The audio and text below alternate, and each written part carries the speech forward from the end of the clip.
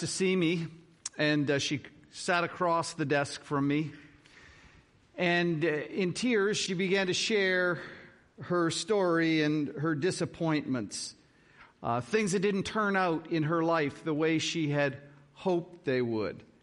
Disappointment after disappointment, and then she buried her face in her hands, and through tears she said, "All I want is to be happy." And I thought to myself, how many of us have the same thought? All I want is to be happy. How many of us look at what we do in life and what we do and what motivates us is we want to be happy. If we could just be happy. And the trouble is that sometimes happiness seems so elusive, and sometimes it just seems like we get it and something comes along and just takes that away.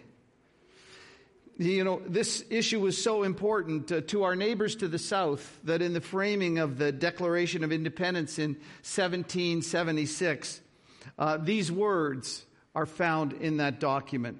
"We hold these truths to be self-evident, that all men are created equal, that they are endowed by their Creator with certain unalienable rights, that among these are life, liberty, and the pursuit of happiness." It's a right that we have to pursue happiness, because which one of us doesn't want happiness in our life? And they would say, these were given by the Creator. We have these unalienable rights, and of that is a pursuit of happiness. And as I said, you look at so often what we do in our lives and the things that motivate our decisions and our choices. It's happiness. I want to be happy. I just want to be happy. You know, here's the thing. It might seem as though the Christian faith were in contradiction to happiness. I mean, some people have a view of God, that God is some kind of a killjoy, that God is just going to bury you with tough commands and things that are difficult to do, and you watch your friends and they're happy and they're having a good time, but what God wants from you is something that is kind of dour and hard and difficult and unpleasant, even if it promises to be good. And we sometimes see people maybe who are religious people and they're living out their faith, and they don't seem to be having a very good time, and it's just like, do this and don't do that, and I have to do this and I don't do that. And it seems for some of those people, there are a lot more don'ts than there are do's, and don't do this and don't do that. And let's face it, it can look kind of difficult when you're looking across and thinking, I just want to be happy too. If I want to live for God, if I want to be a Christian, if I want to follow Christ, do I have to do that? I remember, and I've shared this before, but I remember a guy that wanted to see me, and his life had gone south in so many ways. He was broken up with his girlfriend. They had lived together. She took the baby. His friend was having an affair with his mother. It was just a mess. And he looked at me and he said, "You know, if I become a Christian, what will I do for fun?" And I thought, dude, look at your life. You came to see me because your life was in such a mess. Well, I want to say something to you this morning, and I want to say to you this. God is pro-joy. God is all for joy. God wants joy to be something in our life. If you missed the words that we have sung this morning, you were sleeping on us, because it's joy, joy, joy. And God is all about joy. And God created, and God looked at His creation, and He was pleased with it. He was joyful. He saw what He created, and he said, "It's very, very good." And in our lives, here's a verse that just kind of blows me away. "The Lord your God is with you, the mighty warrior who saves you. He will take great delight in you. In his love, he'll no longer rebuke you, but will rejoice over you with singing. Is that the picture you have of God? Who for some wayward person had rebelled against God, had gone away and fought against God, and had returned, and God said, I'll take delight in you. He said, I'm not going to rebuke you any longer. Yes, you need to be chastised. You needed to be brought back to me. But I will rejoice over you with singing. Now, I don't know about you, but when singing happens in my house, it's not a funeral dirge. It's like joy and rejoicing. Can you imagine God rejoicing over you? Can you imagine God looking down and singing over you in joy? God is all about that. In the Old Testament, there were 3 mandatory feasts that every observant Hebrew would fulfill. And they would come to Jerusalem for a time of worship for these festivals that God prescribed. And when they came, they were to come with their family and their slaves and the aliens and the fatherless and the widows. And it's just everybody's coming. And what we're going to do is we're going to have a celebration. I want you to come and celebrate me. I want you to bring these before me and rejoice in my presence. You know, I feel so badly about people who don't understand God's love and his desire for our well-being and our joy in our life. And he says, when you worship, bring everybody. Come on in. And there'll be sacrifices and offerings. And we're going to have a feast and a banquet. And you're going to rejoice in my presence. That's what God wants. Hey, let me ask you a question. When you came in here today to worship God, did you come with a mind to, with the joy of your heart, express your gratitude to God? Did you come in and think, you know what God wants from me? He wants to smile down on me, and he wants me to have this sense of his love and the joy that we have in a relationship with him. It's interesting, as Jesus came along and began his ministry, the religious leaders who were somewhat dour and very restrictive, and there wasn't a lot of fun in life for them. They weren't a good advertisement for faith. Not like what we had this morning in the confession of faith of these young people. And here was a knock on Jesus. First they had a knock on John the Baptist. He eats weird stuff. He eats honey and wild locusts, and he wears a camel coat, and here's Jesus. And Jesus came eating and drinking, and they said, you know what? He's a drunk and a glutton, which you can't call Jesus of that. But Jesus was there at the party. He was there enjoying. He was there celebrating with them. And that's just kind of a picture of, here are Jesus' own words as he teaches his followers to love him and to follow his commands. He says this, I've told you this, Jesus said, that you should do all these things for this purpose, that my joy may be in you and that your joy may be complete. Do you get that? Jesus wants you to have joy in your life. He goes on in that prayer that he has before he goes to the cross, when he prays to the Father, and he says this, I'm coming to you now, Father, but I say these things while I'm in the world so that they may have the full measure of my joy within them. Do you need a corrective in your life in terms of what you thought God or Jesus was like? And maybe he was harsh and demanding, and you've got to do this and you've got to do that, and just waiting for you to mess up so that he can nail you. That is not a picture. That is not an accurate picture of God. In John 10:10, he said, I have come that you might have life to the full. Is that your experience? Whether you're a follower of Christ or not. And he goes on to say this in Psalm 16, you make me to know the path of life. You fill me with joy in your presence, with eternal pleasures at your right hand. And when you start and go through the Bible, you see that it has a whole lot to say about joy. Passage after passage after passage.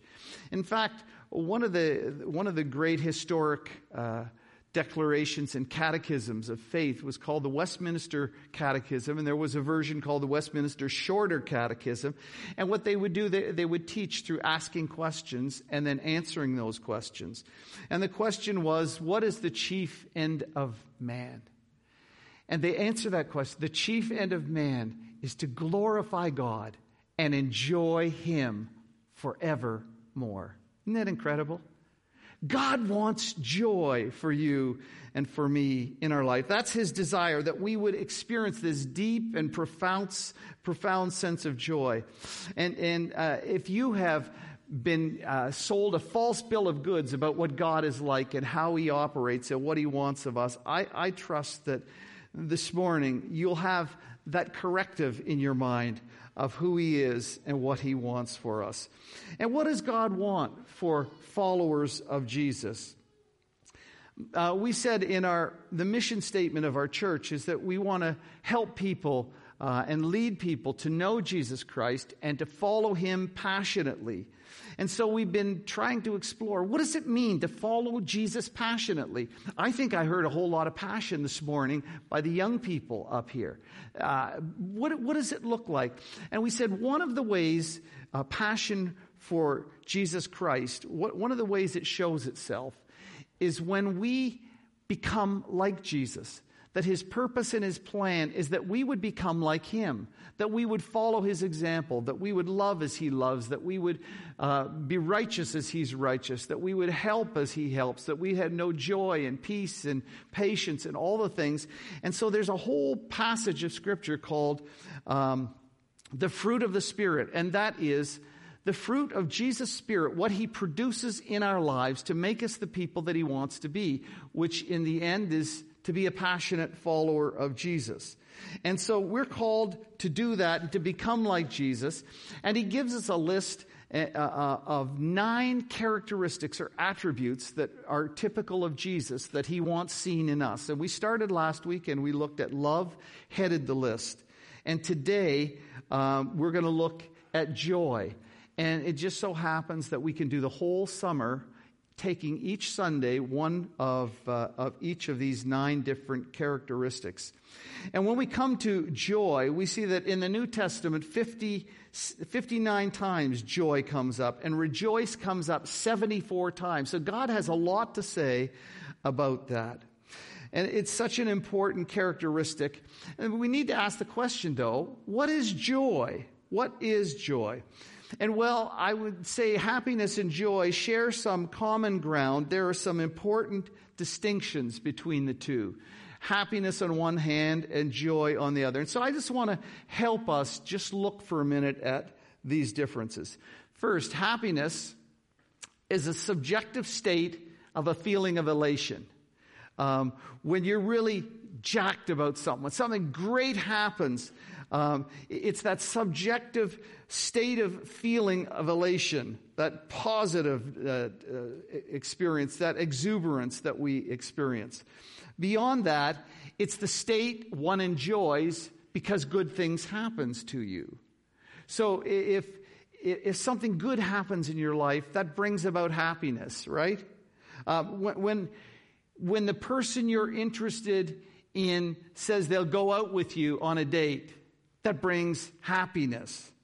When you ace your exam, it brings happiness.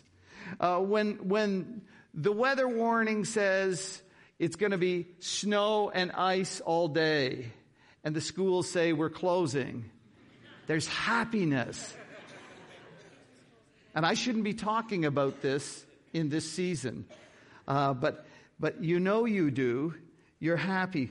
When good things happen, we're positive, and we experience that elation that comes from it.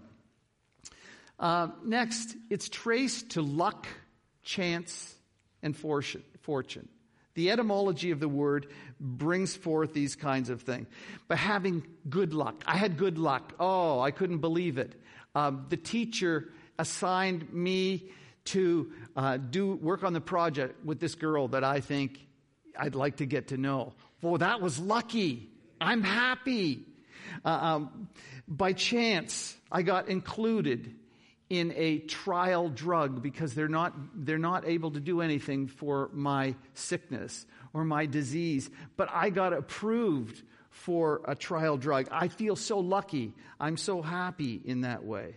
I was playing the lottery and my number came up by chance. I am so lucky. And so it's along those kinds of ways. But it's also dependent upon circumstances. It's driven by the right circumstances. So if you have the right circumstances, you'll have the right attitude. You'll have the right mood. Now, a lot of people who didn't even know that basketball existed over the last couple of months have gotten on board. Now, I kind of follow it on a pretty regular basis. My wife, Gerda, does not. And so I'll say, hey, why don't we watch the game? No, it's all right. I'm going to watch something on, one of these house shows or something like that. And, we become a family divided. And one goes to one TV and one goes to another TV. But God did a work in her heart. and she started watching. Well, it started with baseball a few years ago. And I was, man, this is so cool. We're watching baseball. We're discussing it. And I'd give her, here's a book on R.A. Dickey, And so, it was kind of cool. But what we saw happen with the Raptors was, man, people who never watched basketball are into it. They're now starting to get to know some of the names of the players. And my wife was hooting and hollering and putting her arms up in the air. And she was getting really ticked off when they weren't draining baskets and all of this kind of thing. And you realize that it's dependent upon circumstances. We rode that wave and we had such a great time and we were so happy. And at the parade, watching the parade on TV. And do you remember this? What was that? 5 more years. Kawhi is going to be 5 more years. He loved us and he left us. We were sad. Were you sad? Because we had a chance to contend again, but now we took our superstar around whom the whole team is built, and he walked on us. And so we weren't so happy. And that's the kind of thing with happiness. It's dependent on the right circumstances happening. And finally, it's temporary, as we saw with Kawhi. He was a great player, a great teammate. But it ran its course. And so it's good. You can get a good report now, but you may get a bad report coming. And so when you got the good report, what happened? It elevated your mood and you were so happy. The test came back and I'm doing really well. And I'll have to come back for 4 months. And we will go back 4 months and say, oh no, I'm sorry. The tumor's growing. And you go, oh, now I'm in the pits.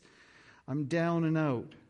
It's great while it lasts, but happiness is such a roller coaster. Things go well and we're happy and things don't. Well, in contrast, we have joy. And joy is an objective state of pleasure and well-being.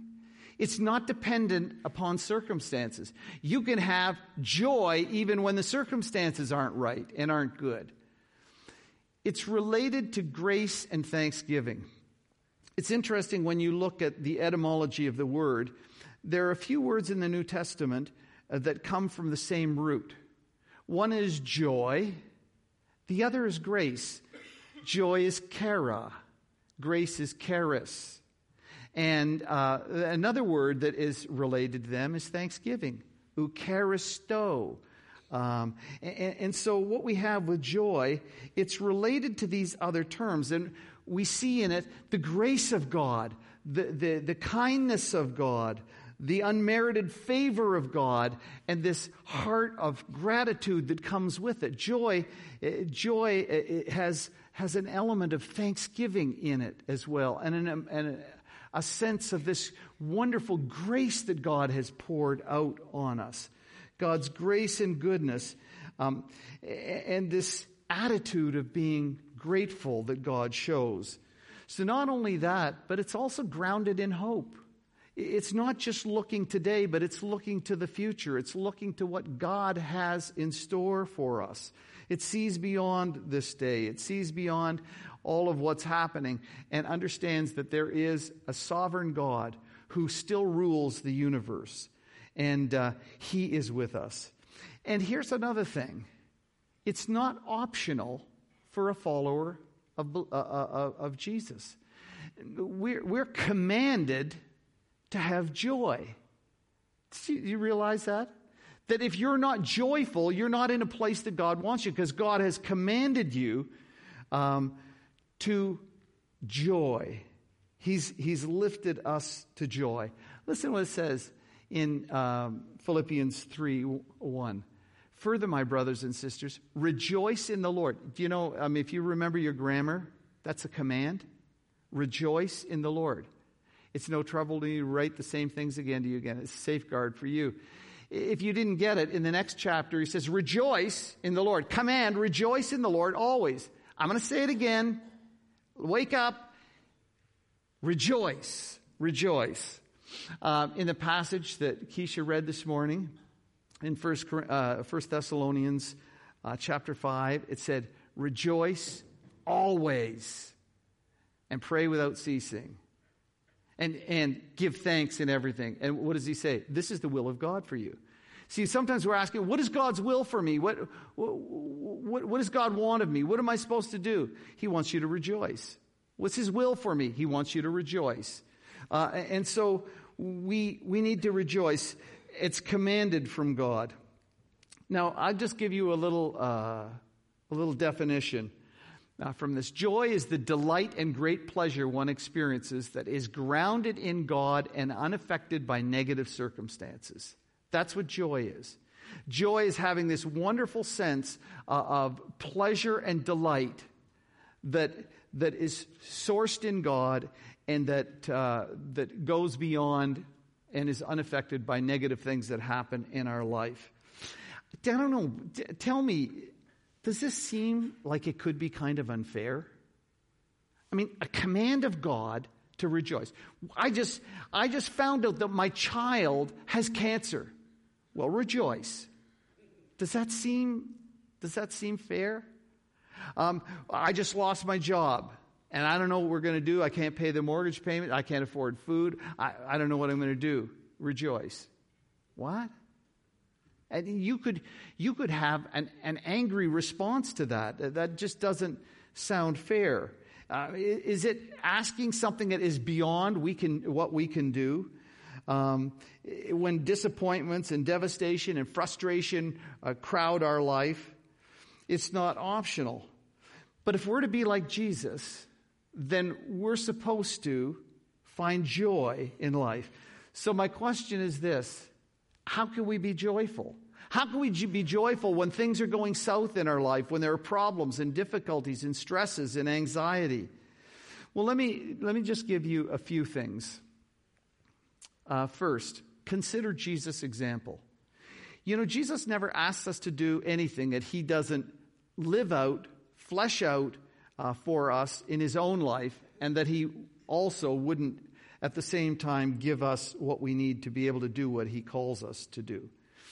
And in Hebrews chapter 12, there's Jesus is talking about a group of people that had a lot of struggles and trials and difficulties and challenges in their life.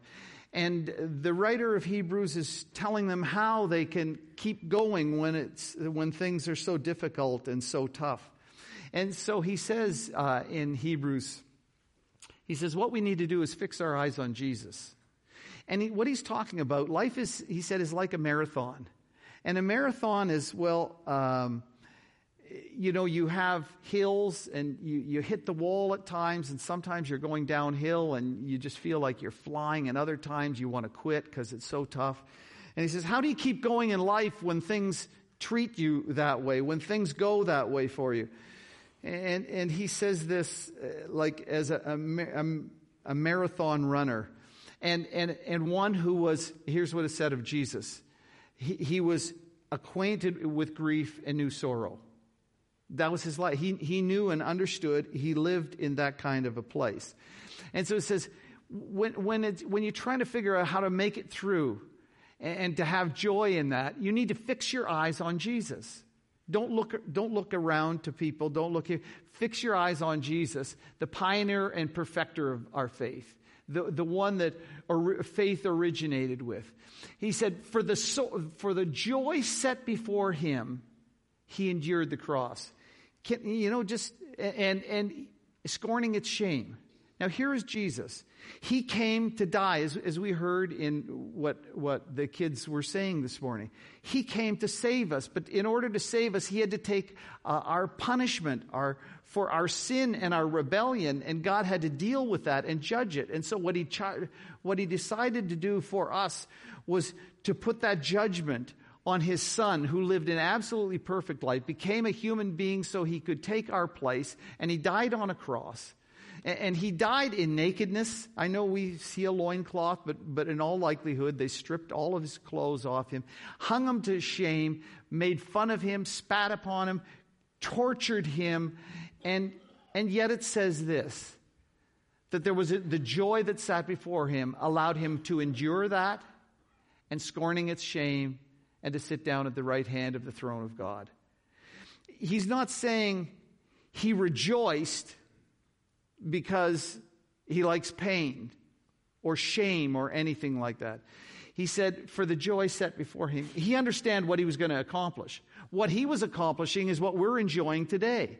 Hearing what these young people have borne witness to in their own life, and what those of us who've come to know Jesus Christ, what we understand, that we can have a relationship with God because Jesus took that breach and made a way for us to come to God.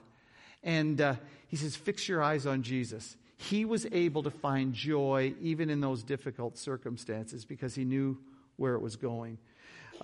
Jesus, look to him. And secondly, make God the source of your joy. See, if it's the happiness is the thing, if you get a raise, you're happy. If you don't get a raise, if something negative happens, you're not happy. But if you make God the center of your joy, if you make God the source of your joy, he will do something with you with that. Rejoice in the Lord always. Again, I'll say it. Rejoice. Rejoice in the Lord. And our rejoicing needs to be in God. Who he is, what he's done, how he loves us, the promises that he gives us, that he'll never abandon us, that he'll give us the power and the strength to have to be able to overcome temptation and difficulty, to cling to him with his love for us, to understand his sovereign control over that. Rejoice in that. Don't rejoice that you lost your job particularly. Rejoice in God. Make your focus be that. Find joy in God. Know him and know that you are loved and cared for by him. And no one can take that away from you. No one can steal that from you. He is the constant. Rejoice in the Lord. John Piper wrote a book called Becoming a Christian Hedonist. Confessions of a Christian Hedonist. Some people who are looking for happiness, there's a whole philosophy of life called hedonism. In hedonism, the goal of hedonism is joy, is rather pleasure. So everything we live for is pleasure. In its very, very negative sense, it's sexual and sensual and all of that kind of stuff. Beyond that, there would be a higher level. But it never works. We need to find the joy in God, not in somewhere else that's transitory. And then beyond that, we're called to, let me just read this. Further, my brothers and sisters, rejoice In the Lord. In the Lord. Nurture a spirit of contentment and thanksgiving. Remember we said one of the words that really are part of the root for the word joy is thanksgiving. If anyone could be justified for not having joy because of what they were going through, I suppose it would be the Apostle Paul, one of the writers in Scripture, who wrote so many letters that have been helpful as the Word of God. And the Apostle Paul, in his experience of his faith, when he decided to follow Jesus, did not go well for him. I mean, he didn't get married because he committed himself to God. He lost friends because he followed Christ. He was persecuted because of that. He was stoned. He was shipwrecked. He had people attempt murder on his life in many different ways. He endured nasty slurs and false claims from people who tried to deride him and make him out to be something that he was not. He was beaten. He was imprisoned in all of that. And he writes a little letter called the Letter to the Philippians. It's only 4 chapters long, very small.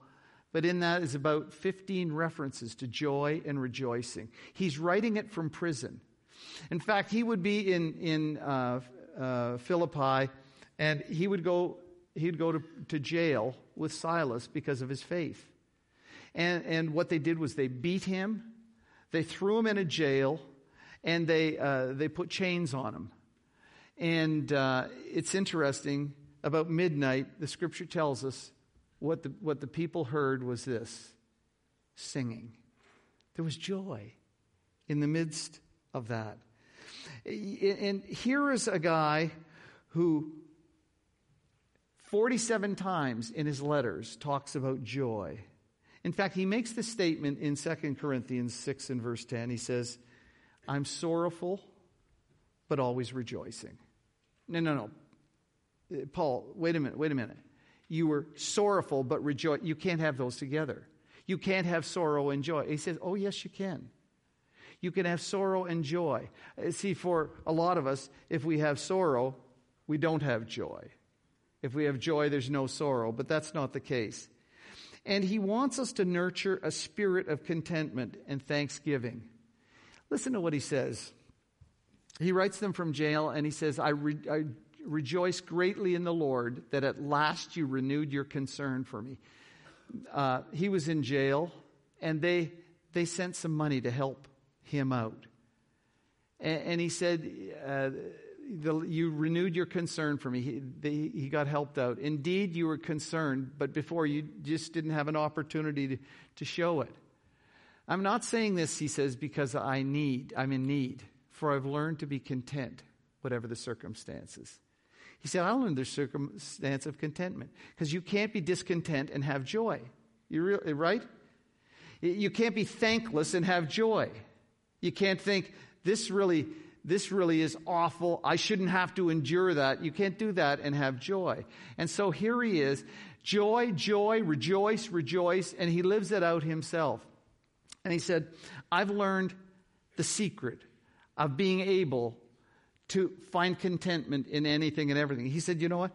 I've been in jail, starving and naked and not having enough clothing in a dirty, damp cell.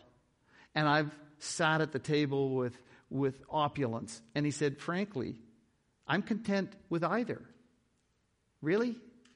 There's a deep joy because he had a contentment in God and who God was. And in every situation, he said, whether I'm hungry or well-fed, it doesn't matter. I can do all things through Christ who strengthens me. You know, sometimes we use that verse and we say, well, I'm going to try for PWB. I can do all things through Christ who strengthens me. I saw one of the basketball players had Philippians 4:13. I can do all things through Christ who strengthens me. In context, this is about a guy who's saying, I can endure the most terrible of circumstances or great circumstances, and I still have this constant of joy. Why is it? Because I'm content. I found contentment in God. What a beautiful thing. So rejoice and don't be anxious. Earlier in verse 4, the passage that was read for us, rejoice, don't be anxious, but pray with thanksgiving. And if you do that, you can find that kind of ability to have joy. When we were in college began training for ministry, we had an older couple, the husband of which had been 45 years in pastoral ministry. Wonderful people to us. We adopted them and just loved them to bits.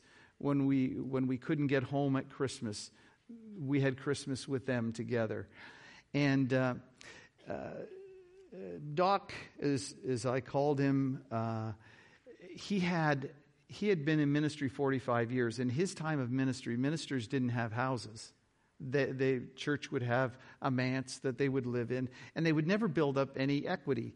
And they weren't particularly well paid anyway. And so now here he is in these twilight years of his life, and he's got this bungalow that's like 800 square feet. It's a tiny bungalow, and they had us and our kids over for dinner, and Doc looked around this tiny house that was, not particularly well appointed or anything, and he says, "Oh, isn't it wonderful?